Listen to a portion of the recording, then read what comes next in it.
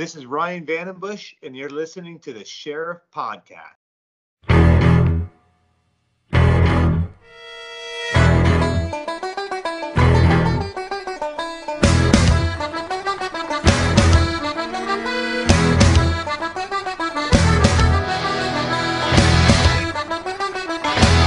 Welcome, everybody, to an exclusive episode of The Sheriff.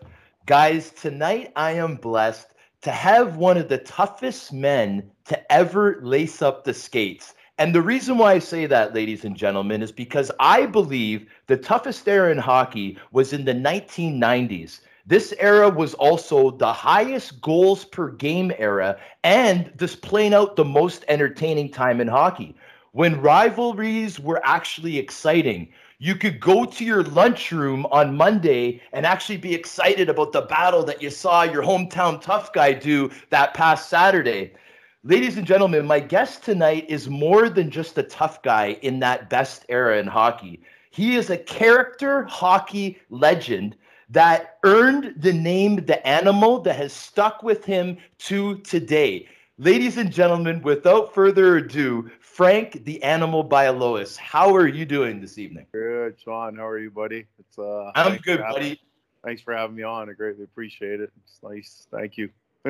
No problem, bro. As you can see, I'm a little bit excited, man, because I really believe, because Frank, I believe that the era that you played in was the most exciting time in hockey, okay? I miss it, man. When I was a kid watching hockey, it was so exciting, Frank. I miss it, and I'm an advocate to try to bring a little bit of the old style back. Dude, the only way... Sorry, go ahead, Frank. I would love to see that, man. It's just, this is like, you're on the right track. It's got to come back. This is bullshit. Well, like, I'll give you the reasons for it, man, because...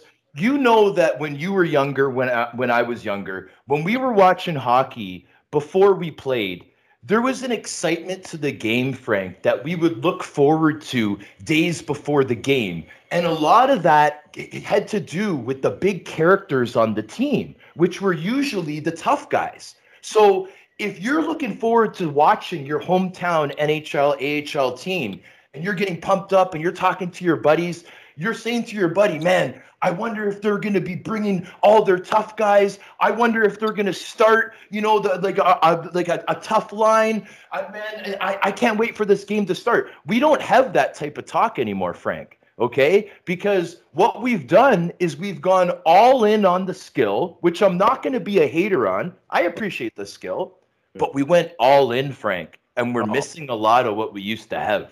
Do you feel the same way? Oh, 1,000,000%. Like, I can't even watch hockey. There's no excitement, no desire. I mean, in the Flyers organization, they take care of all the older guys here and stuff. So, you got your passes, and I take a lot of my customers and stuff to games, you know what I mean? But, I mean, I go to the game, I sit in the bar, I don't even watch. Like, my brothers called me and be like, what's the score? I'm like, I don't know, man. It's like, unless you hear some kind of tussle or something, like, I have no interest. You know what I mean? It's like the skill set is good, but again, players like myself and you, hey man, I want to see. The game we grew up in was hate. Like we didn't hate each other. Me and you could be best friends, but guess what? When we got on ice, we're gonna beat the shit out of each other, and then we're gonna go have a beer after and laugh about it. It was like, I mean, I got story after story like that. You know what I mean? Like, and that's the way it was. And there was no hard feelings. No one was mad. No one was angry. It was like, oh, man, you got me a couple good ones. Round 2 tomorrow. Ding, ding. Oh, man. You have no idea how much I'm loving this kind of talk, man, because this is what I miss the most about playing is just the camaraderie between the guys, just shooting the shit and just telling it how it is.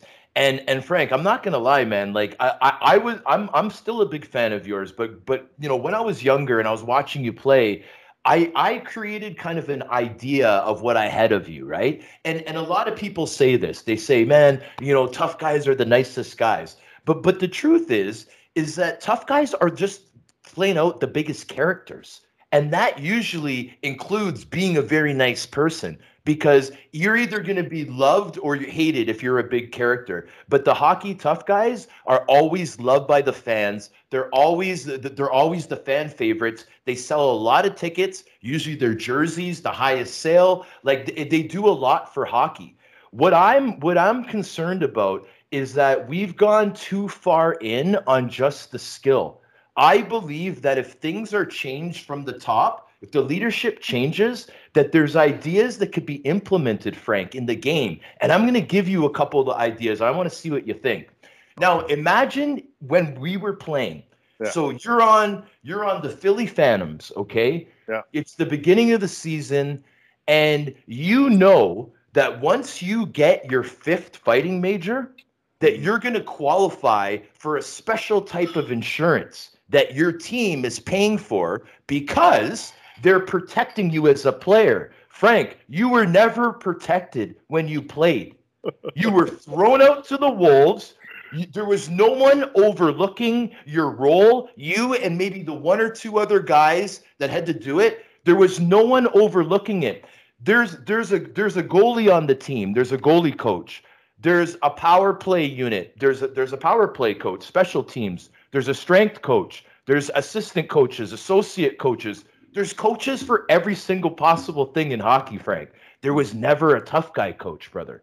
There was never a guy to look after. Usually the guy was me or you trying to show other guys so they wouldn't get their asses beat. You know what I mean? Like, hey, this is how you protect yourself. This is how you don't get there.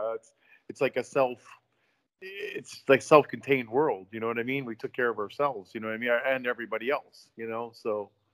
Yeah, I mean, there was so many hats that you had to wear when you played in the NHL, AHL. There was so many hats that you had to do. You were the team motivator, the team cheerleader, the team tough guy, the guy that had to get everyone up in the dressing room, the guy that the coach had to turn to talk to certain players because you're the only guy that they'll listen to on the team and they got to get the guy going and nothing's working. There was so many things that you had to do.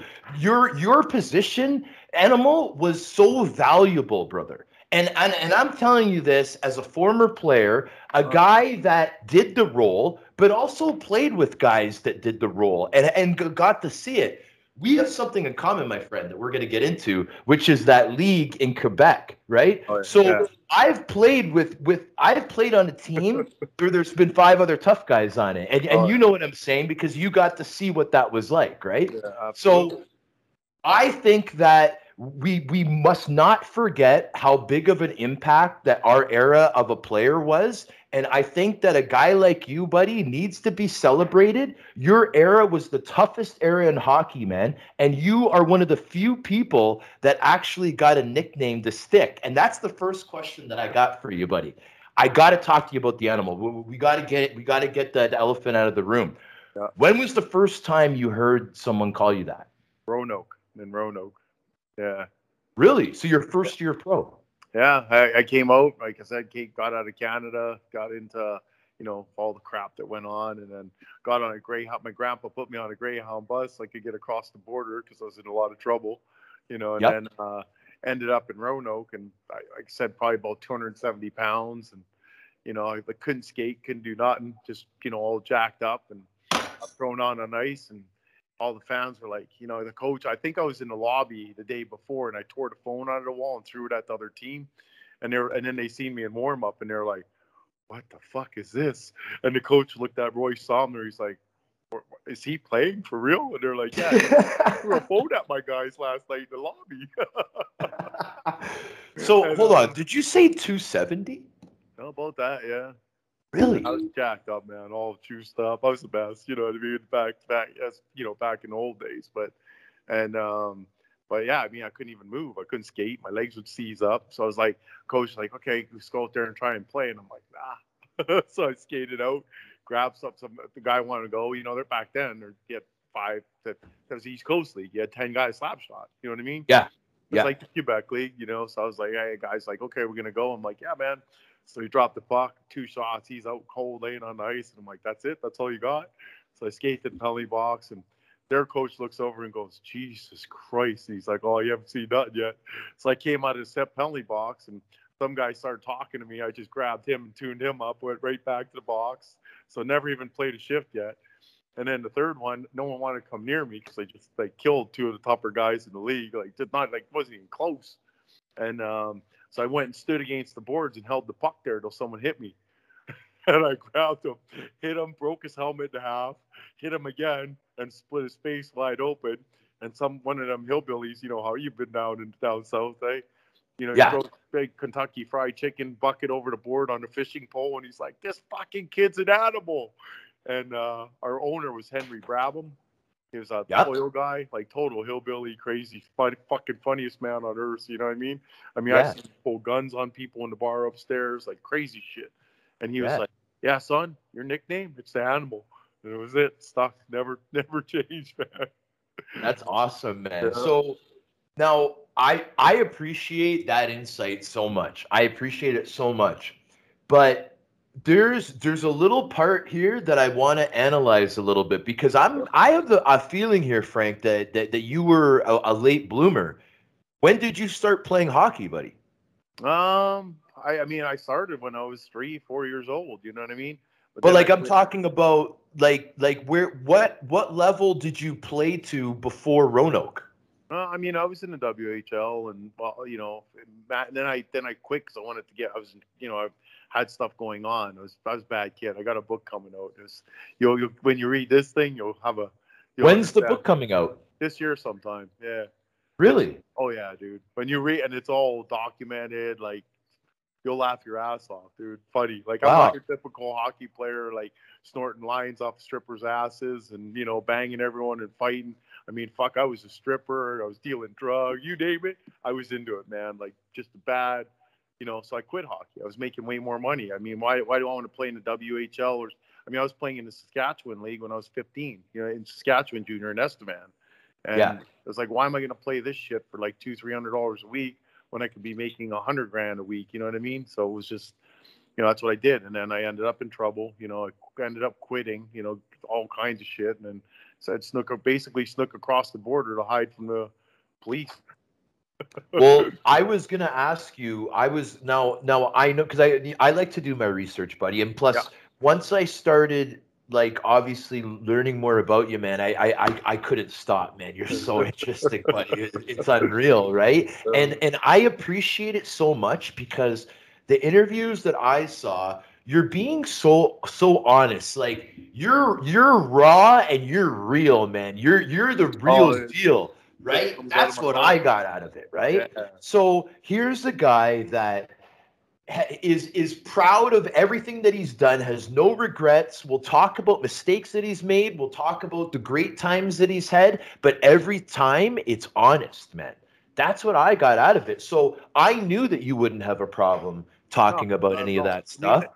You know what? The biggest thing, Sean, is that like even the book, it's not like, listen, I don't need popularity. I've been popular my whole life. I've had the world by the balls. I mean, I've had $1 million. I've slept in garbage cans. I mean, you name it. I've been there and I've done it, So the popularity and the shit, even here, when everybody was giving me everything and doing everything, I was like, listen, I'm Frank, man. You want to have a beer?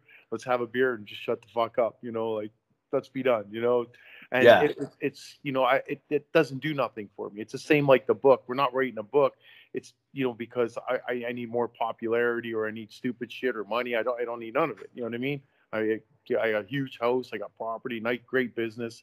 But the biggest thing is like, being a fuck up like that. You understand that some kid's gonna see that. Like you said, you're bringing back an era or trying to do something, and they're gonna see no matter what you do or how you fuck up. And I was a master of fucking up. Like I'm telling you, I swear to God, man. Like the lady that was reviewing the book and stuff, I could show you the thing she wrote back. It's a lady in Harvard. My book guy is like a lawyer in the Army, and he's writing it.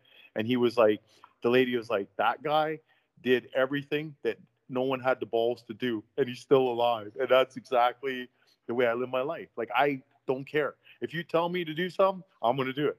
I don't care. There's no repercussions. It is what it is. Sounds fun. Let's go. Oh yeah, no, 100%, buddy. I'm absolutely loving this. Are you allowed to say what the title of the book's going to be? I think it was like My Own Worst Enemy, and then with like Frank the Animal or whatever, something like that. Yeah. Yeah. Like I said, I had great parents. I had great family. Hardworking Polish immigrants. No reason to be an asshole, but that's what I wanted to do. It's You're 2 steps ahead of me, buddy, because I really wanted to get into family and Winnipeg, Manitoba. And that's the birthplace, right? I don't know how yeah. long you lived there, but you were born in Winnipeg, I correct? was there, yeah, my whole life mostly. Yeah. Okay, so born and raised. Yes, sir. Yeah, that I says it all right there. I want to talk about the Bialowas family a little bit, buddy. I want to talk about mom and dad, and I want to talk about if there's any siblings. Oh, yeah, I got one brother, younger brother, 12 years. You know what I mean? He's He's over there, 12 years younger? 12 years younger. Yeah, yeah. And he's Right on. he's there with you, man. So I'll have to hook you guys up. He's a huge hockey buddy, a huge fan. So, Yeah, buddy. I'd love to meet him. dude, he lives by hockey. He knows everything. He's like, I know nothing. I just know, like I said, the old guys. I don't pay attention. It's whatever, man. Now it's business, so yeah. Now, Frank, obviously you're an extremely big character, buddy. You like I believe that the biggest characters that I have on my show, that they were kind of like molded into that character at a young age. I know there's got to be someone that stands out that has got to be somewhat responsible for this big character of yours, buddy. Is it your pops? Your It's mom? both. Who is it? It's both. Both? Like my dad was tough as hell. Like, I mean, he owned a taxi business in Winnipeg. He was in all kinds of trouble. Same shit, JO. Blah blah blah.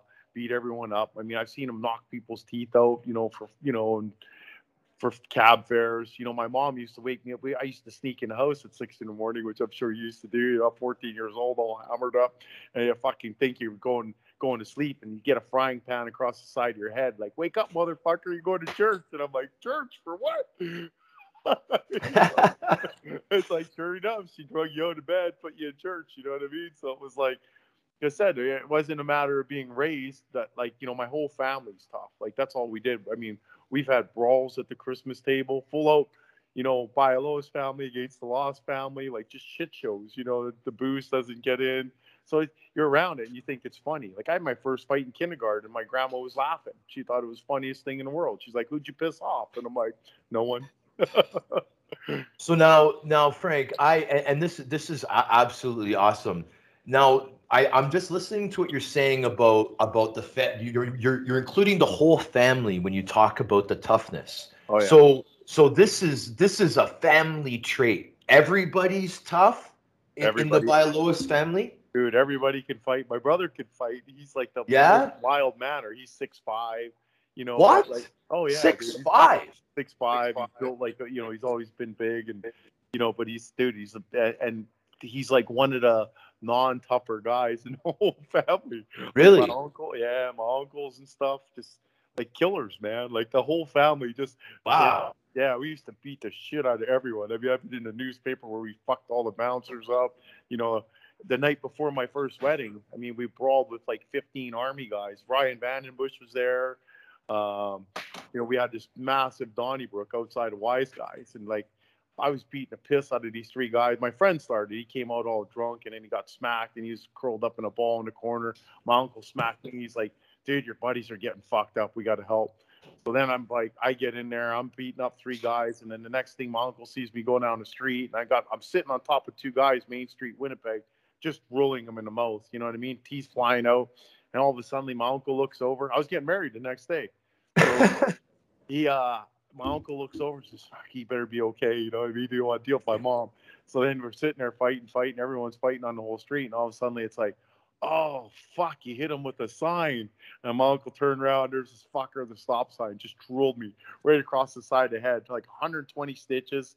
So I covered my face up, tried to hide, because the two guys jumped on me. Yeah. My uncle comes over, and he's like, this guy's a killer, man. My Uncle Rick, he's 6'5", built like he looked like he kicked people in the face like Undertaker, man. I used to laugh my balls off.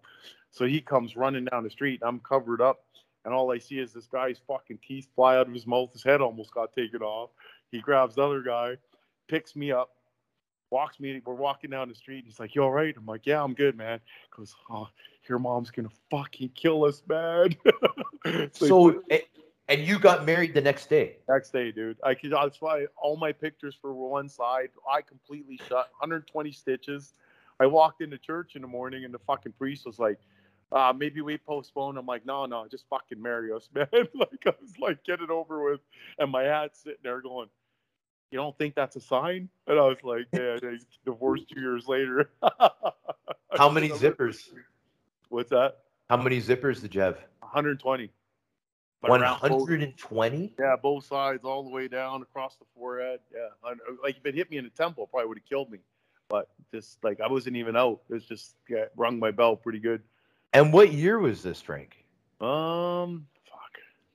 That was or what season was this? That's how I remember years sometimes. I'll be like, oh yeah, that was my fourth year pro. It was like a couple years after Roanoke, so like maybe the first year in St. John's, you know what I mean? St. John's time. Yeah, because I was in St. John playing, and then we came back. She was in school, my ex-wife, and then we met up after the first year, or the first full year, not when I got called up, but the first full year. So whatever year it was, I don't remember. Well, yeah, St. John's was, I mean, the first year was the 92-93 season, and and you were there for a few years, as well as getting called up to my hometown Toronto Maple Leafs.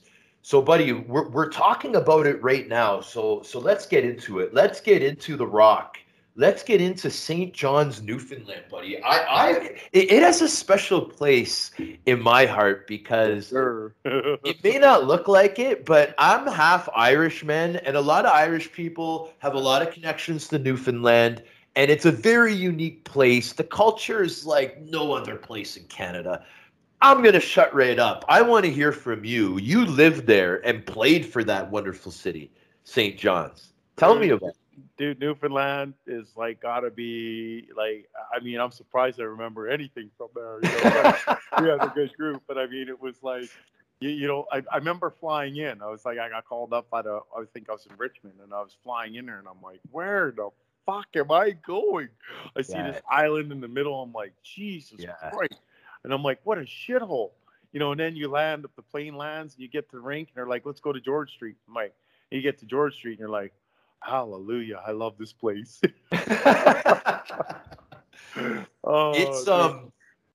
I like okay, I know it's different obviously for the visiting teams and whatever, but like, man, it almost seemed like when you're there, like that you left the country, that you're somewhere foreign, it's something so different, and I'm attracted to that a lot. Like I like that. Like, you know what I mean? I still have a lot of friends, you know what I mean, there and stuff, and I've been invited back for stuff. I haven't been able to make it back, a couple times when they were closing the rink and they had the last game and stuff like that. I just couldn't get in because of business, you know what I mean? And it was like, it's sad, but the people there are like fantastic. I mean, for all the places that I played, it's based, definitely hands down in Philly, you know what I mean? Like St. John's and Philly. Like there's no, I wasn't a big fan in Portland. I liked it. It was okay. I didn't really, Richmond was fun, but same with, every place is good. You know that. You make it. Yeah. I mean, like Newfoundland, you're a god. I mean, and that's not part of it. Same like Philly. Like for being in Philly and thinking that, you're like, holy shit, this really, like you make your own bed. You know what I mean? You know that. It's like, I remember our first game in Philly. We had 2,500 fans. You know what I mean? And that, look where it went to. And I can tell you the reason why. It's just the same thing like Newfoundland. You just have blue collar, crazy people that give you the shirt off their back and appreciate like guys like us. Like they don't give a shit if you're some pompous asshole that makes $5 million or what money you make. It's how you come and you play the game.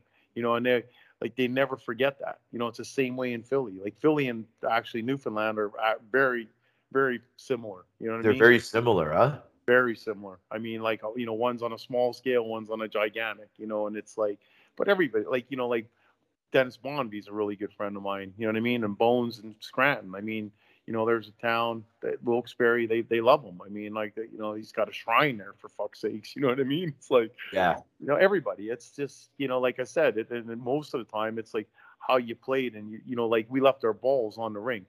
Everybody, you did it, I did it, and that's you just didn't have as much opportunity in that era. You know, like you're saying, you know, we were talking earlier, and you're saying 10 years difference. That 10 years was a lot, because I Yes, it remember was. like when I went to Hershey, it was like already changed. The game had changed like 1,000,000%. Like guys lining up beside you and warm up and be like, "Hey, buddy, how you doing?" I'm like, "You're not my fucking buddy." You know, like, go away. Yeah. You know, it's like, yeah, like what don't talk to me, man. You know what I mean?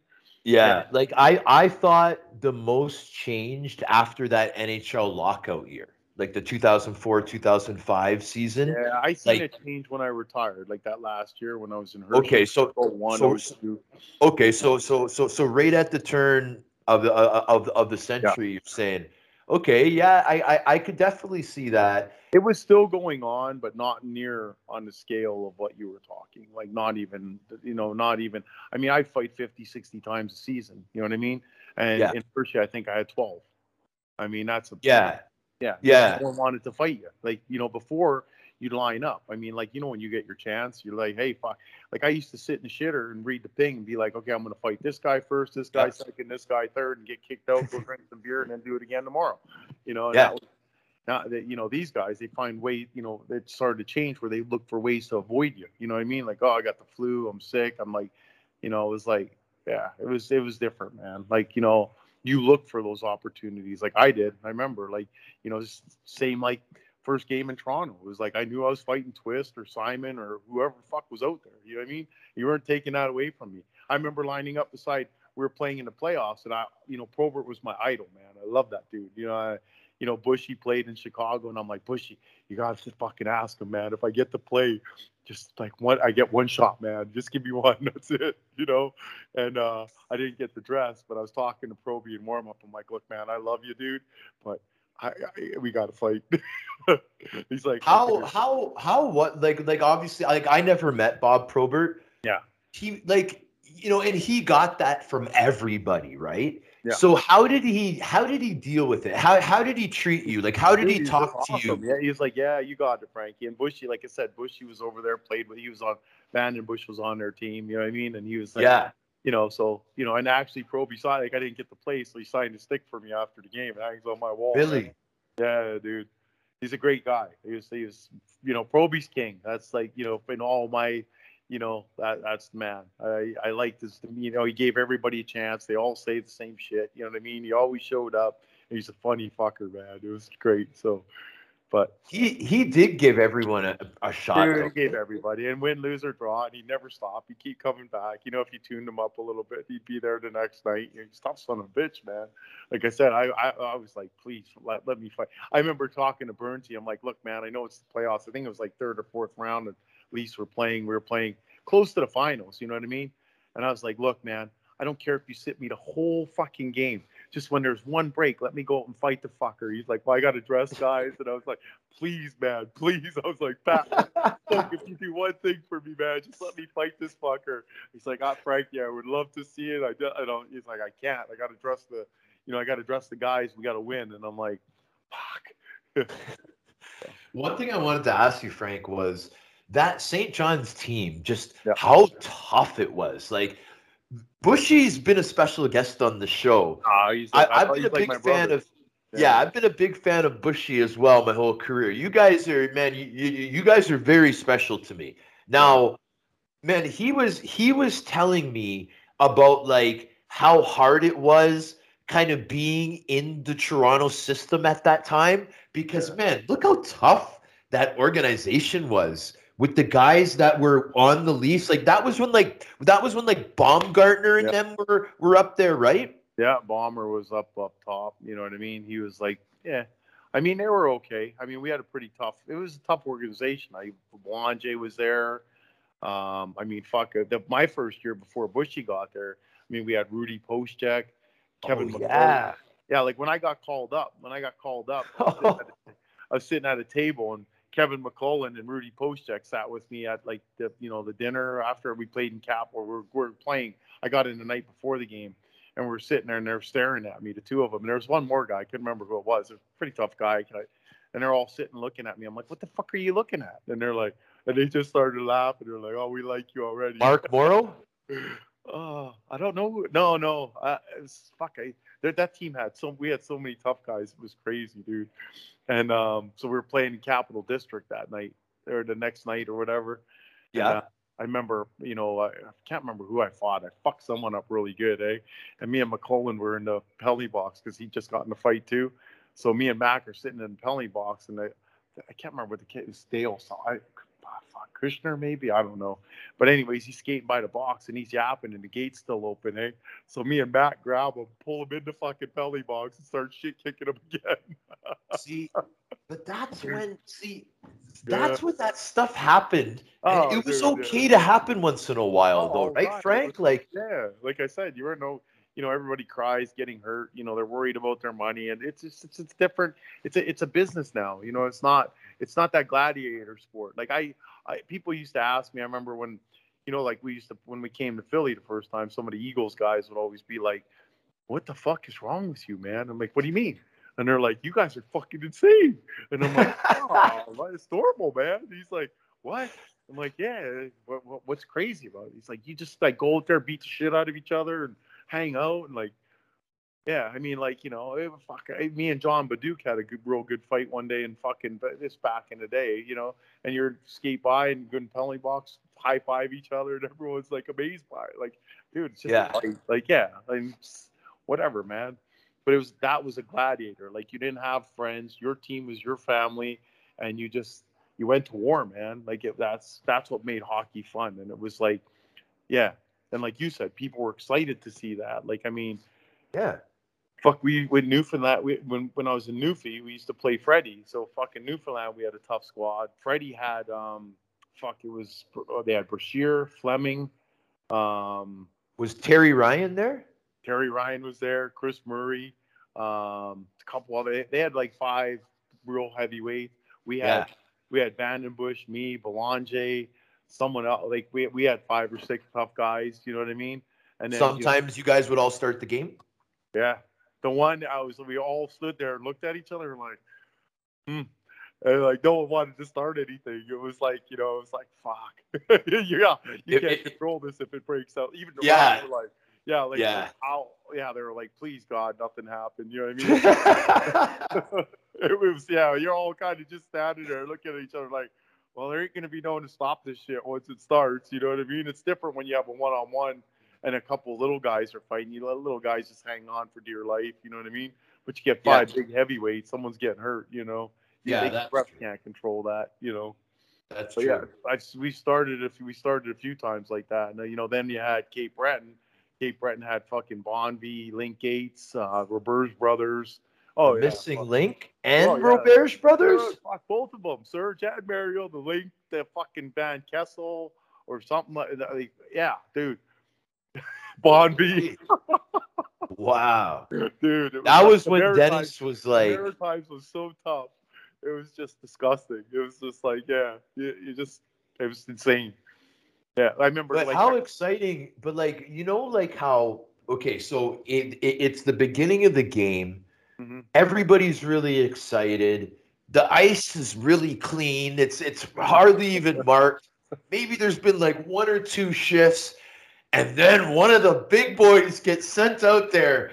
The animal is out there. Are they gonna put someone out there to match them? Are they gonna do it? Yes, they are. You hear it from the crowd, man. You would hear it from the crowd. The crowd starts coming up a little bit.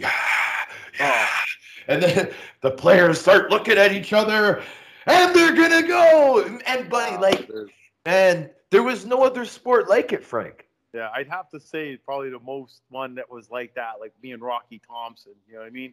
Because we never played against them. Like here, everybody in Canada knew who I was, but we never played St. John, and we were playing them for the Calder Cup finals.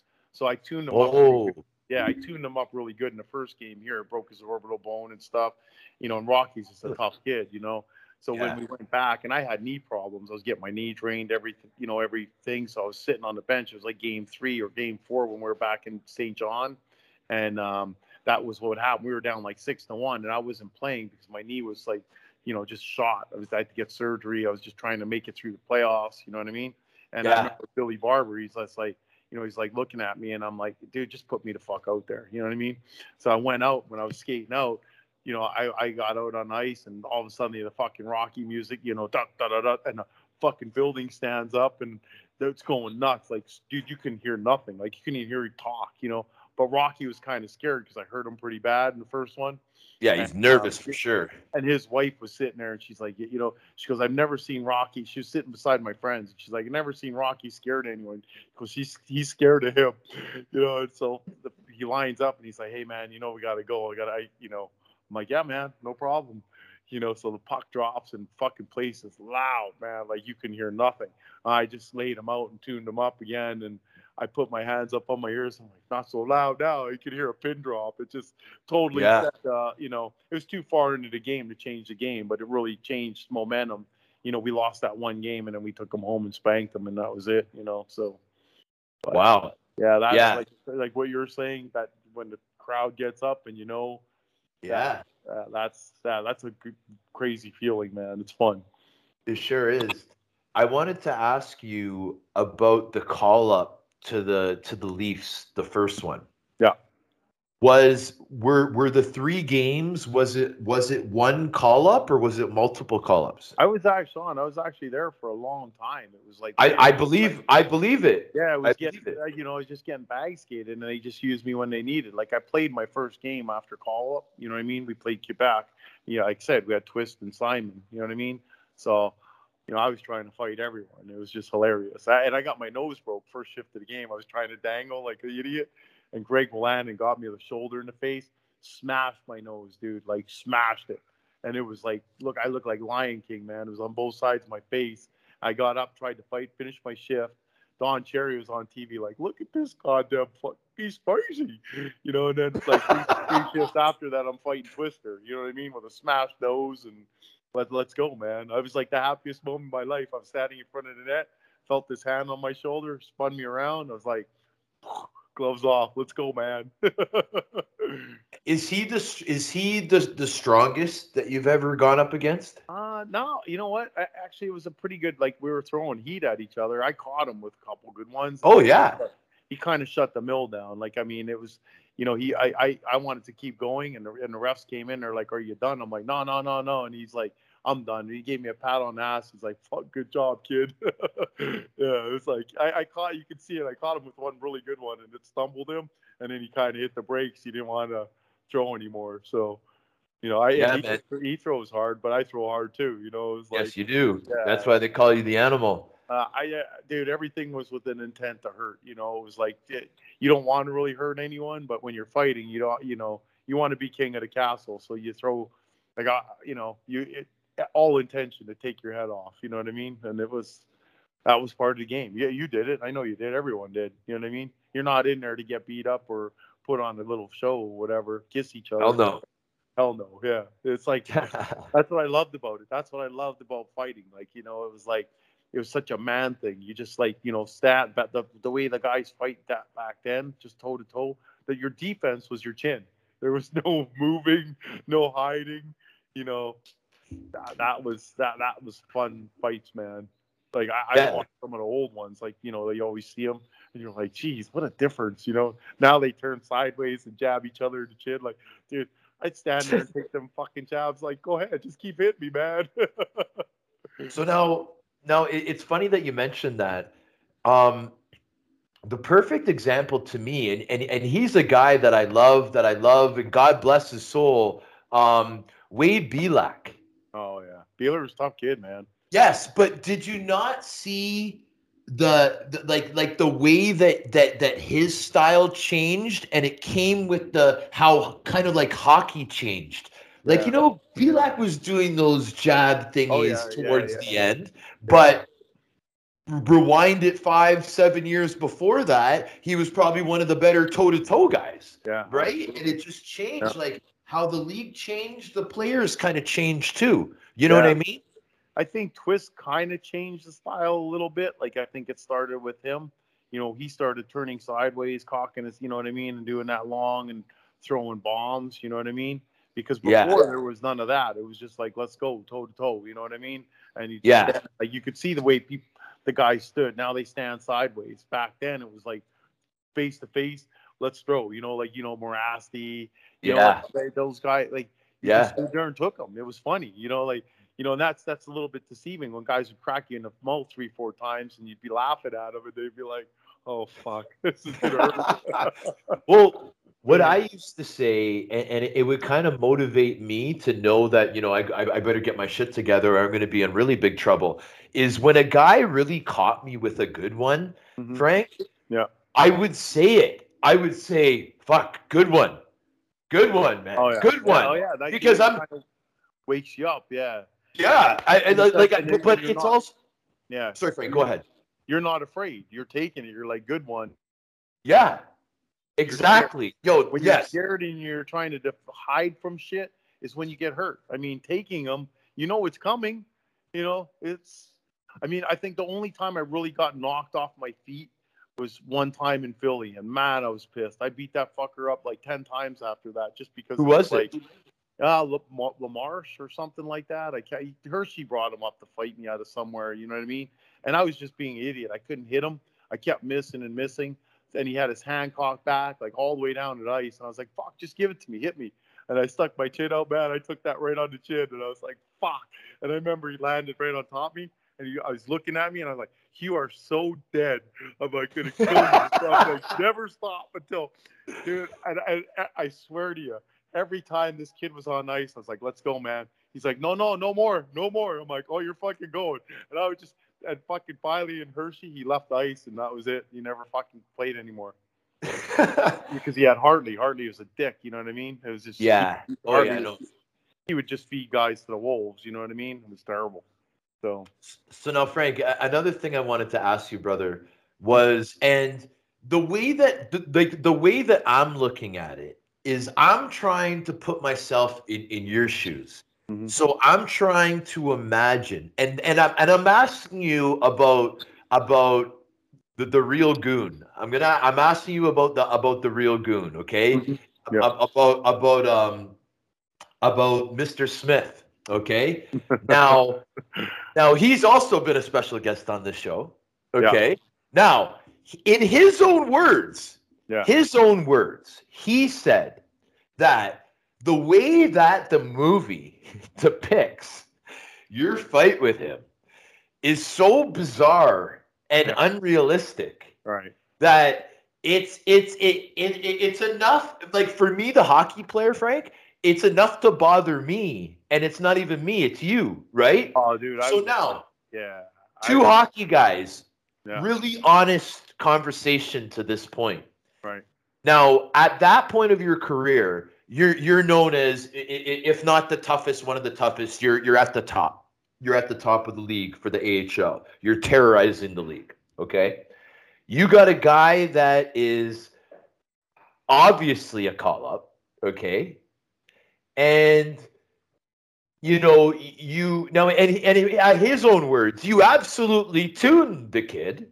You said, "Welcome to the league," right? Yeah, he said it.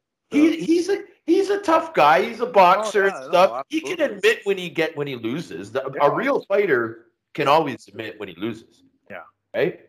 Oh, there's no question. I mean, I thank people. When I got my ass kicked in my life, I wasn't mad at them. I'd be like, thanks for the lesson. I'll see you tomorrow. Like I said, round 2. I'd be the one knocking on your door. All right, motherfucker. Round 2. Ding, ding, ding.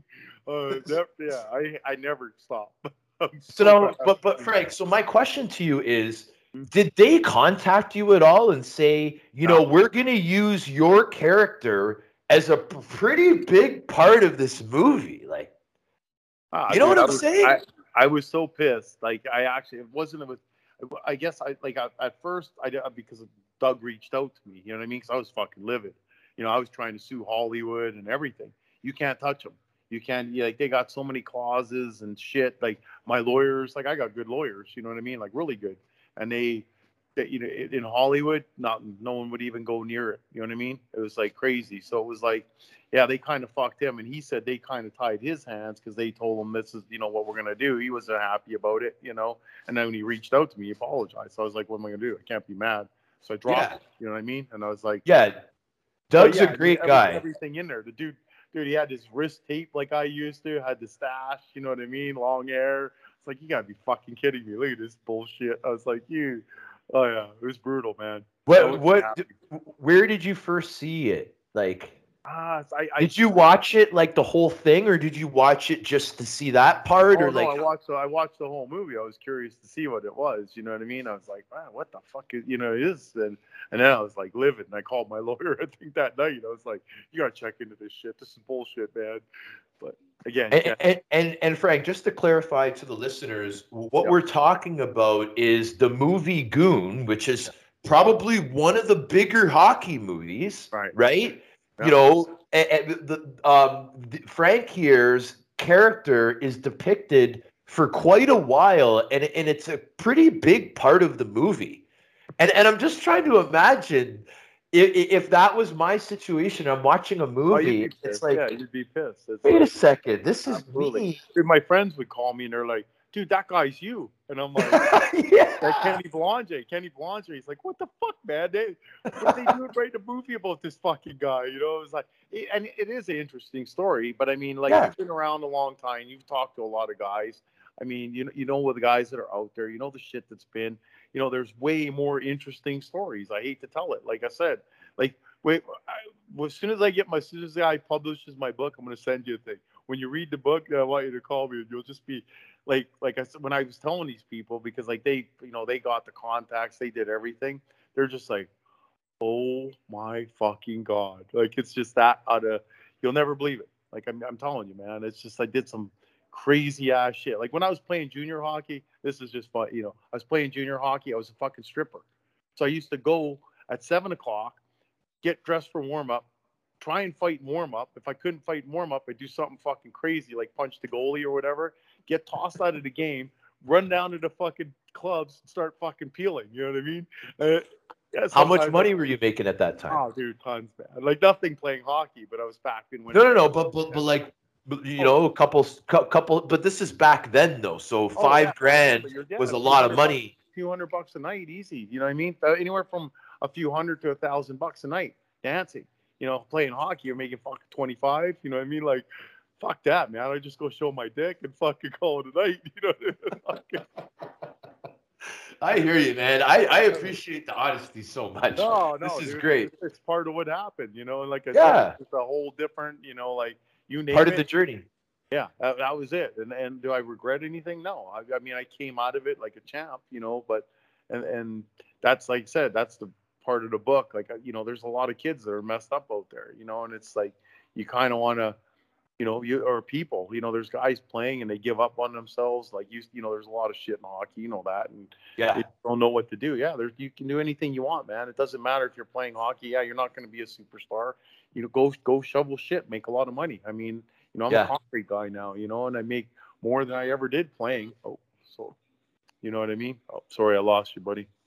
That's all right, buddy. There you go. Okay. Yeah, awesome. No, and I appreciate you saying that so much, because most of the reason, like I do this because I love to do it, Frank, and like I'm a big sports guy, and I love doing this. But one of the biggest reasons is to have a platform to create awareness for whatever better good situation we want. Most of it's been mental health to this point.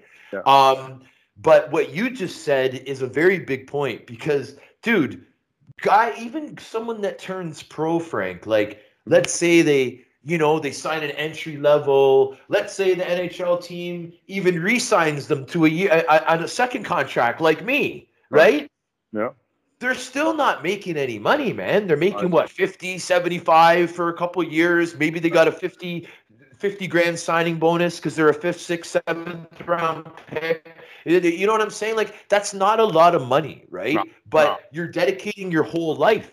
But what you're learning is incredible skills. You're learning to be a part of a team. You're learning to create and appreciate roles that every company needs, that every team needs in every business. And if you can develop it good enough, you've created like a platform that can get through anything, man. You know what I'm saying? Oh no, you're 100%. I mean, that's, you know, some of the guys, they don't think they have skills, but you do. You have the skills of being a teammate. Like, you know, you understand, you stick together. It applies to the same shit everywhere. It doesn't matter what you do. You know what I mean? It's work ethic. You know, if you want to work, you're going to make money. You know, if you want to sit around and think it's going to fall out of the sky, you're going to be waiting for a long fucking time, man. You know what I mean? So. And speaking of making money, Frank, one of the things that I really wanted to get into was the NHL lockout season, right?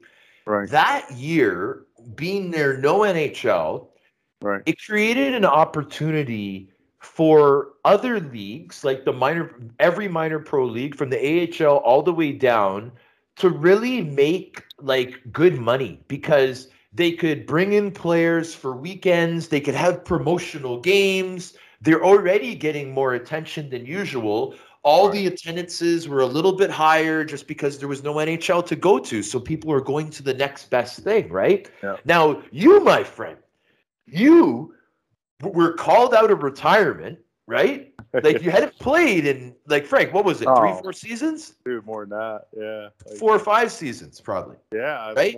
Yeah. Something like a lot wild, man. Yeah.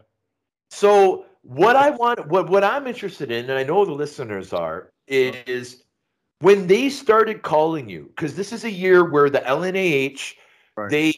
every team must have made so much money that year. Oh, I remember, I don't know if you got to play against the Quebec Radio X that were playing in the Colisée, but they were selling out that arena that season. yeah. I With don't know. Brashear was there, and Oh did yeah, you ever I played play? for sure, but we played at home with that, you know. And, It was at home, yeah, and you were playing for the Saint Francois de uh, Sherbrooke, yeah, right? that's it. You got it, dude. I thought you would laugh at that, buddy. Oh, dude, that was funny. Sherbrooke, Saint Francois. Yeah, That's what they were called, I think, right? It was like a saint, like the logo at that something time. like yeah, dude. I used to just laugh. I used to go to Danbury, go there. It was just like to keep, you know, when you finish playing hockey, you got all that pent up anger. You can't just go and shit kick people anymore. So it's like we go there and just try, you know. And it's a different skill set when you're not doing it every day. It's hard, you know. It was harder, but I still fought like all their toughest guys. Like I mean, you know, it didn't matter, you know. Yeah. So okay. So, but how did you get recruited to Quebec? How did the LNH? The guy, I still talk to him, Wayne Veery. He was one of Okay. the recruiters, and he would always bring the guys in. You know what I mean? So Okay. So he was like a recruiter. yeah, like a recruiter, and he called me and he said, "Hey man, we'll pay you this much." So I was like, "Look, man, I haven't fucking played hockey and you know whatever." And he's like, "Oh, just come down and fight." I'm like, "Okay." The numbers kept going up, or, Oh or, yeah. or how persistent were they? Oh no, they were good. They pay whatever you want. They're like, "What do you want?" And I'm like, "This much." And they're like, "Okay." I was like, so I go there, you know, pick up 5-7 grand, and I go to Danbury, another 5-10 grand. You know, you fucking in a week you could make fucking $15,000-$20,000. You know what I mean, for doing nothing. Play 3 shifts. Yeah. At best. So now let's rewind to that first weekend in the LNEH in Quebec. Yeah. So now it's Sherbrooke that signed you. Yeah. I'm trying to. Was Mike Varhog there? The tall guy, 6'9". Yeah, I think so. I'm not. Was Maxwell there? Yeah, Maxie was there. Yeah. Wingfield was there that year, or no? That he was in Danbury that year. He was in Danbury. Yeah. Okay. Yeah. Robida. So I'm trying to remember Louis Bedard was there. Louis Bedard, yes, Louis man. Yeah. He had a style similar to Morasti, the toe to toe. Oh yeah. Right, but yeah, he was all left. Yeah, he was a good guy. I used to laugh. He's a great guy. They were all nice. It was like a family, man. You just go in there. They all treated you great. You know what I mean? It's like they don't care what you're getting or what you're doing. Just happy to have you there. And it was, you know, and they used to just laugh. They're like, "You gonna try and play it all?" I'm like, "Fuck that. Let's fight." Now, how different? Like, I know you probably absolutely loved it, like just the dynamics of the league and how it worked, and the showmanship of the tough guys. The tough guys are like novelties in the cities, and they're the most popular people, hands down. And like you hear the lift from the crowd when a tough guy goes out in that league. Now, the weekend that you played, it must have been such a highly promoted weekend. Yeah, were the crowds big? Do you remember? Yeah, it was packed. I mean, arena was packed. It was like, you know, it's like I said, to me, none of that shit ever mattered. It was just like, go, hey man, you know, like I'm just gonna go have my fun, release some nerves, stress relief, stress therapy, man. Did they fly you in? Oh yeah, flew me in, paid the hotel. They're like I said, they treated you like a king. I mean, it was. Yeah. I wish it would have been like like not playing and not fighting on ice for like 5 or 6 years, whatever it was. That makes a big difference. You're not used to it. You still hold your own. You know what I mean? I'm just Yeah. naturally tough person, but it's not. You're not. I would have loved to play in there a couple games when I was in prime. You know what I mean? Yeah. It would have been like, yeah, I would have loved that. That would have been, Oh yeah. And the cool thing about that league is like, 2 fights and you're out. right. Like I remember my first weekend, buddy. My second game was against Marasti's team, right? Oh So yeah. he's the number one for his team. I'm the number Yeah. one for my team. So we go once in the first period, once in the second period, and we're out, right? But Perfect. Frankie, I don't know if you got to experience this, but my first weekend, Yeah. bench clearing brawl in the second game, bro. My mentality wasn't there yet, Frank. Like, you know what I'm saying? Yeah, that's It wasn't there yet. So I was so happy that I was kicked out, man. Because I was like, man, I don't know what I would have done. I would have had to act crazy. My mentality wasn't there. Dude, that's hard, especially if you've been out. You're out of the game, and all of a sudden you're in a bench clear. It's a whole different. Yeah. But I've been in so many fights. It's just like it doesn't even bother me. You know what I mean? Like I said, the night before a wedding, fighting with fucking 20 guys. Like whatever. Back up in the corner, put your back to the corner, just take on all takers. Whatever it is. So yes. Yeah. So Frankie, this is the perfect time because we're right into the fight talk. What I want to pick your brain a little bit about is the boxing. Okay. Yeah. Now, my reasons are I have similar experiences to you where I haven't had a professional bout like you have, Right. but I have 2 amateur bouts. Right. Okay. In Quebec. Okay. Right? Yeah. Set up by people associated with the league, Right. where they had a boxing gala where there was like 5 fights where it was a pro boxer against pro boxer, and there was 5 fights where it was a popular tough guy in the LNH against a popular tough guy in the LNH. But you had to get your boxing license. Wow. Your Quebec boxing license. Everything had to be legit. They were paying us under the table, but it was considered an amateur bout, right? Okay. Yeah. So I did it twice. Now, the reason why I'm telling you all this is because what I'm getting at is what I was able to learn, the respect for the combat, Oh, dude. learning how the sport of fighting is so much different than just the all-out brawl. Absolutely, man. I want you to talk a little bit about that and give my listeners some insight, man. What did you learn when you got into the boxing ring? Oh, they're seasoned. They're the way they move. Like my first fight was easy because it was just like another dummy. He was doing a lot of. Well, no, it was just like he did a lot of. I was kind of getting set up. I didn't even realize it at the point. So they were looking for a name. You know what I mean? And this kid was like a tough man. I actually talked to him a few times, like about a year ago. Believe it or not, he was with Derek Settlemeyer. And really? Yeah, they were out in Vegas or something, and they called me on FaceTime. He's like, "You recognize this guy?" I'm like, "No, it's the guy you knocked out in the ring." I was like, and so, anyways, like long story short, he just had that same thing. Let's brawl, and like, I'm heavy-handed. I killed him, in 57 seconds in, hit him so fucking hard he didn't know if he's coming, going, or whatever. He cut me pretty bad too. He hit me with one, gave me, I think I got like 14 stitches or something. But the second fight, I fought a guy that was like 6'6", 6'7". Long, lanky arms. I couldn't hit the fucker, and I came to realize that wow, it doesn't, doesn't matter how strong, like usually anything I hit goes down, you know what I mean? But, you got to hit them, and if you can't put your hands on them, you can't hit them. No, I hear you. It was part of the journey, and you learned a lot from it, right? Oh yeah, absolutely. I mean, but I was making $10,000-15,000 a fight. That's better than some pros that have been fighting for a long time. Now, do you think that's because of the name that you made for yourself in Philly through the Phantoms, or? Absolutely, that's exactly what it was for. It had nothing to do with boxing skills or fight. Like I said, that first one was a setup. So the guy actually, he was winning all the tough man contests in Philly, and he was earning a pretty good reputation. And they wanted to get him to level, and they figured, and they just picked the wrong guy. You know what I mean? That was, Yeah, buddy. I love it. Yeah. Bialowas Concrete and Construction. Yeah. Is it still called the same thing? Yeah. Is that the name? Yeah, that's it. When did you start that, bro? I actually started like when I first finished and I retired. I was working for a cell phone company doing all the cell phone antennas and stuff like that. And then I got hooked up with two partners. It was like GMB, you know, Goshaw, McClear, Bialowas. That was so I've been like total and all I've been in business about 25 years, but like 12 on my own is Bialowas Concrete. You know, because my partners kind of, you know, screwed me over a little bit and we separated, went our own ways, and I started completely over. It was like a divorce, you know what I mean? Nothing, and again, just start from the bottom again, you know, and I've made it into like a pretty predominant business, you know what I mean? So we do well.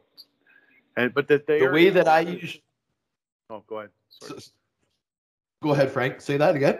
The area helps you, like you said, with the fans and stuff like that. That's why I stay in Philly. It's just, you'd be amazed at how much business comes from that, you know, for who you are and stuff like that. So, but see, Frank, the other thing is that people want hard workers, honest workers. That's what you represent, my friend. Like that, it's a brand. It's Bialowas, man. You know? That's it. That's what you do. People know what they're getting, right? Well, that's it. And I never, like I said, I don't look at people because we've been around. You've been around millionaires, zillionaires, you know, whatever. Yeah. The money, I'm not there just because you have a big house. I have a big house, but you know, I'm not there looking at your stuff saying, oh, I'm going to charge you more. It's just, you know, you got to make money. Business is business, but you give them an honest day, 100%. Like I take really great pride in the stuff that I do. Like I really do, honest to God. You know what I mean? That's like, I don't fuck around with my business. I'm on the job every day with my guys. You know, we work 16 hours. I'm there 16 hours, you know. And that's so you're in the field every day? Every day. Wow. I do all the paperwork. I dig. You know, I'm working with my guys. I finish the concrete. I mean, everything is done. You know, I'm there every day. It doesn't matter. So, wow. Yeah. Yeah, buddy. And business is good now? Like some businesses, the whole COVID thing hasn't really affected. Is that the situation with you? Busiest I've ever been, man. So really? Yeah, and then your guys respect you too. Again, the team values. You know what I mean? So they didn't have a guy sitting there chirping them, say, "Hey, do this, dig this, you know, dig that shit for an hour or do that." You know, it's like if they don't want to dig it, I dig it. And then they stand there and look, and then my foreman's like, "Oh, please don't get him wound up." And then it's like, "Okay, no machine today. We're all gonna dig." You know, we just stand there and dig for 12 hours, and I laugh at them, and they're like, "It's not bad." I hear you, man. Oh yeah, I'd love to work with you, buddy. You'd have a blast. You'd be right in there, man. It's like it's a good, honest day's work. It's almost like being in the rink. You know what I mean? We bust each other's balls. All my customers are like, "Do you guys like each other? Like, we love each other, man." Like, he's fucking gay, but whatever. You know, it's like we just fuck around. When's the next time you're coming up to Toronto, buddy? I usually come a lot, but you guys, they shut down everything. I mean, dude, next time I'm up, like 100%, we'll look up. I'll take you to dinner, whatever, man. I appreciate that. I'm just thinking to myself, that's like a trick question with how crazy things are going in this region. Dude, like I said, even there, I mean, we needed a vaccine card to go to fucking theme bar. I was like, oh god, it's closed, man. And there was only 2 open, and they closed at 10 o'clock. I was like, what the fuck? I'm really hoping things settle down here, man. Like you can only hope for the best, right? No, that's hope for the best. This shit's out of control. Law of attraction. Yeah, it's out of control. But what are you gonna do? I mean, you guys are completely shut down now, right? Yeah, I mean, they pretty much they closed the schools. Yeah. They closed the indoor dining, the gyms. Wow. You know, and so that's unfortunate. But yeah, bro, when things settle down and you come back up, we're definitely man, I got you, man. We'll definitely hook up. Yeah. I'll tell you one thing, Frank. There's a lot of guys that come on the show that tell stories, but dude, you are one good storyteller, man. You are a good storyteller. You told so many good stories today, man. It was incredible. Like, like I don't know if you can notice, but like I'm on like the edge of my seat listening, just I love enjoying it, it. man. And I know the listeners did too, dude. And I know that I've had you a little bit longer than we agreed to. I No, no, really there's I no really worries. There's no appreciate it, worries, buddy. man. No, there's no worries. It's all good, brother. Yeah, Yeah, man. it's Now, yeah. Go sorry, ahead. go ahead. Go ahead, No, Frank. no, you're good. Go ahead. I was gonna say now I am gonna put you on the spot and Mhm. ask you to come back for a part two. Oh, absolutely. That part two. I'm gonna get up to Toronto, make sure I drag your ass out, get you all fucked up, and it will be. Then you'll say, I'm never going out with that guy ever again in my life. Him and his brother. Nuts. Oh, dude. Wow, man, that's awesome. But yeah, so Frank, again, man, the insight, the storytelling, I really think it's cool how you've really put yourself out there, man, and created this business model of a good, hard, honest day's work will get you business, and that's what your company is getting right now is business, and it's because of the hard work, brother. And you're a great example to any player now that thinks that things are going to go downhill once he's done playing. Oh no, That's dude. not true. You're making more money now than you did in the AHL, right, Frank? Tons. Wait, like quadruple, way more. You know what I mean, like, yeah, like there's no. If you put your mind to something, it doesn't matter. That's the one thing with me. Like I said, I've been broke. I've had $1 million. I've been broke. I've been had another million, broke. Couple million, broke. My last divorce was a fucking million. I mean, like, like that. Just the one that happened 2 years ago. That's a lot of money to shell out. You know what I mean? I mean, Yeah. in divorces alone, I'm like probably 2 million into this fucking shit. It's like, but it's life, and so you can put your head down and cry like a little bitch, or you can get up, pull your panties back on and go to work. You know what I mean? And you'll make it again, and it's just the way it is. That's what life. I mean, if you're tough and you want to do it, you're gonna do it. You succeed no matter how hard. If you say shit's hard and you whine about it, you ain't going nowhere. Just climb in the closet and hang out. When you feel out, like I said, pull your panties up and go to work, man. That's it. You ever thought of being a motivational speaker, buddy? I mean, if I had the time and later, definitely. I Yeah. mean, it's like, but you got to have the right set of, right mindset, and people want to listen to you. Yeah. Some of these kids nowadays, they just don't want to listen. They think it's gonna fall out of the sky, and you try and tell them. Like I have so many friends that like, oh, I'm gonna be a hockey player. I'm like, listen, man, go to school, get an education. You're gonna, and if hockey works out, you're gonna be good. Don't give up your dream. Just be prepared, because it's very, as well as I do. There's millions and millions. It's not like, I mean, think about it. The No, odds are. I know. It's like The winning. odds are Yeah, so thin, man. yeah, and It's incredible. yeah. Some people are just fortunate. Right place, right time. Should I have gone farther? Probably. You know what I mean? And but I'm not going to argue it or cry about it. It's just, it is what it is. It's just, you're not drafted. You have that. There's a lot of things against, and those things are what's hard. Like, so, the route we went. I mean, I don't know if you were drafted or not. I wasn't. I was a late pick to Buffalo, Oh, eighth were you? round.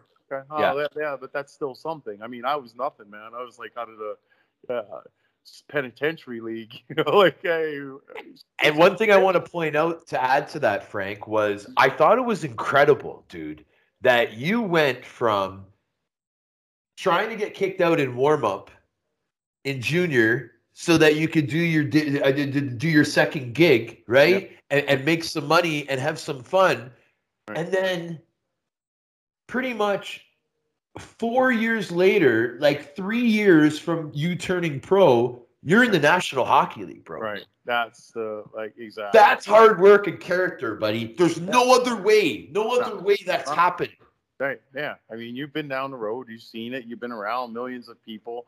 It's just, there's something that makes you, and like I said, it was persistence. It was every game. That, it wasn't like, and it was in my head, to be honest with you, it wasn't even like, hey, I'm going to make it to the NHL. It was just like, this is my job, man. I'm just going to go out here and entertain people and call it a day. Like I said, when I came to Philly, it was the same thing.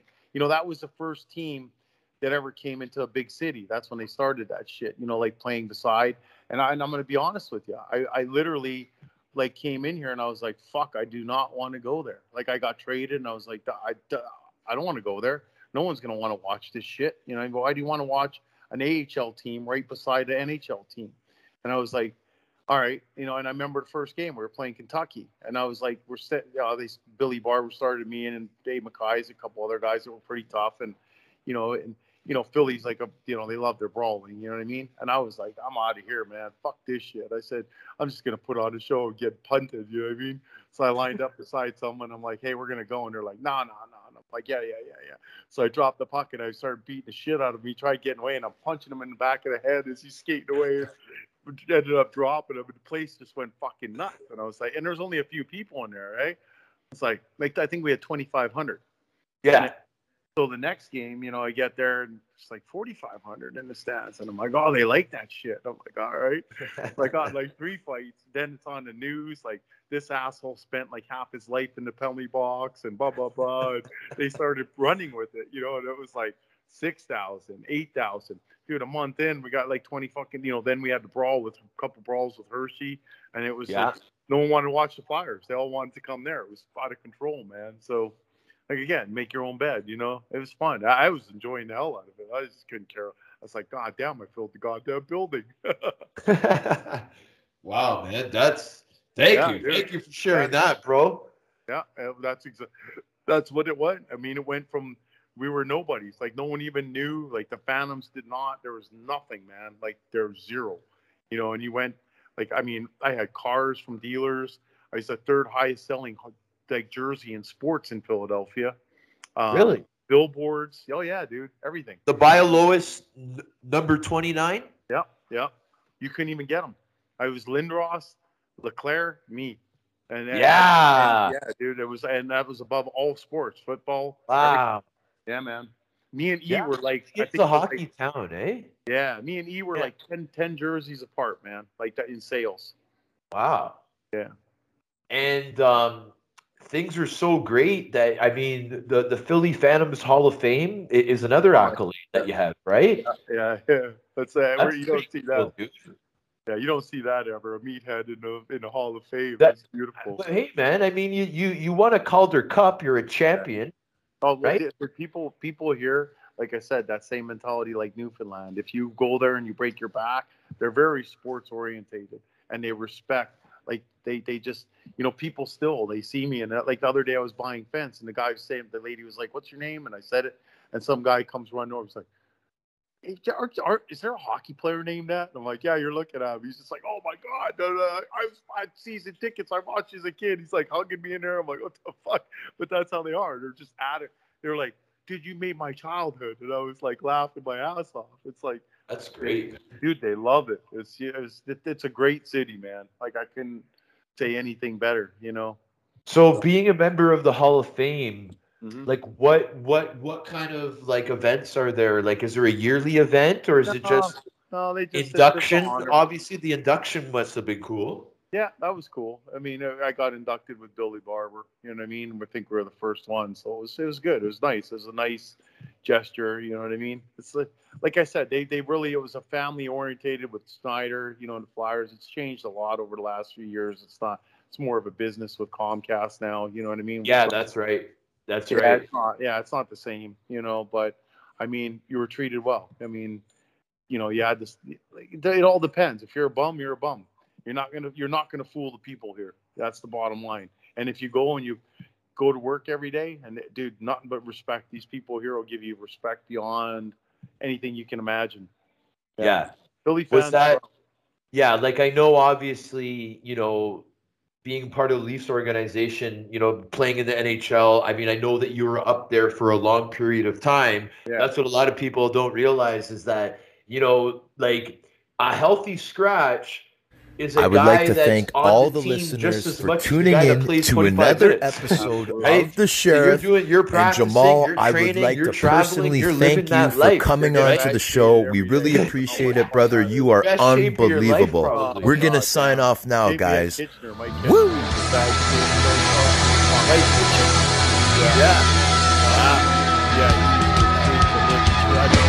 We were in New York, and I actually puked, man. I was like, I don't even think I was drinking. I was like, oh wow, yeah. He's like, sorry, man. And like, whatever, dude. It's just like, how much more do we got to do? Frankie, I got two things that I'm really looking forward to. The first one is when you come up to Toronto, because buddy, I'm making you live up to this, buddy. I swear to God, we're going out, bud. We're going out, me and you. As soon as I get across and I'm at my brother's house, I'll call you and say, "What's your address?" I'm sending my Uber guy for you. I got this Indian guy out there. It's just hilarious. Oh yeah. Oh, he was with us the one night. He's like, "You guys are out of fucking control." My friend and my brother's friend's wife won't be too happy, but oh well. We'll all get Awesome, together. buddy. It's all on me. Now I know that with the extreme weather in North America right now, your business is at full tilt right now, right? You got something going on tonight, some trucks. Yeah, I shut my concrete down for the winter, usually December, so I can do Christmas and hang out and take a little bit of time off. And then now we're in the plow season, so all the plows are on all the trucks, and yeah, they're going out. I'm actually going to leave. I'm going to jump in the shower and jump in. I got to be at the place at 10:30 in one truck, and so I mean, I usually get about 15 to 30 trucks on the road, in a good storm. So. Wow, that's great, man. Good for you, man. Congratulations. You got 30 get trucks. 30 trucks. I own 15 or 16, I think, something. Wow, like that. man. And then the that's other those are like houses though. Like they're they not, are. that's... Like the dump trucks are, they're $200,000 a piece. Yeah. Right. So. Wow, good for you, buddy. I'm really proud of you, man. That's great. It's a great example for all players, man. Something to look forward to look up to, right? Absolutely, man. You got to work. I mean, and if anyone, I always try and help people and tell them, whatever, guys are around and they, you got to be willing to give and share. That's what it's all about. Help each other out. That's what's wrong with people. What would be the contact info, like if someone needs like your services? Just Frank at Bialowas Concrete, or that's all. Frank at Bialowas.concrete.com. So you'll get me there, and my phone number's on the website. Whatever. If they need it, they can get a hold of me.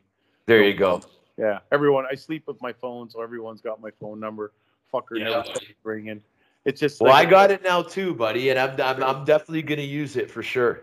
Wait till I get across the border, man. You're in trouble. Well, man, I think this would be great to sign off here. I want to thank you again, brother, and I want to thank our listeners for tuning in to another episode of The Sheriff, featuring the special guest, Frank the Animal Bialowas. One of the best to ever do it. True legend in hockey. True NHL character. AHL legend. And man, I'm so glad to have you on the show, buddy. Thank you again. I really appreciate it. Thank you, man. Yeah. No problem. And to the listeners, I'm going to see you soon. Hey, remember, I'm coming. 100%. And to the listeners, you'll have an Uber at your front door and be like, Frank says, "Get the fuck out. Let's go." I love it, man. And to the listeners, we'll catch you.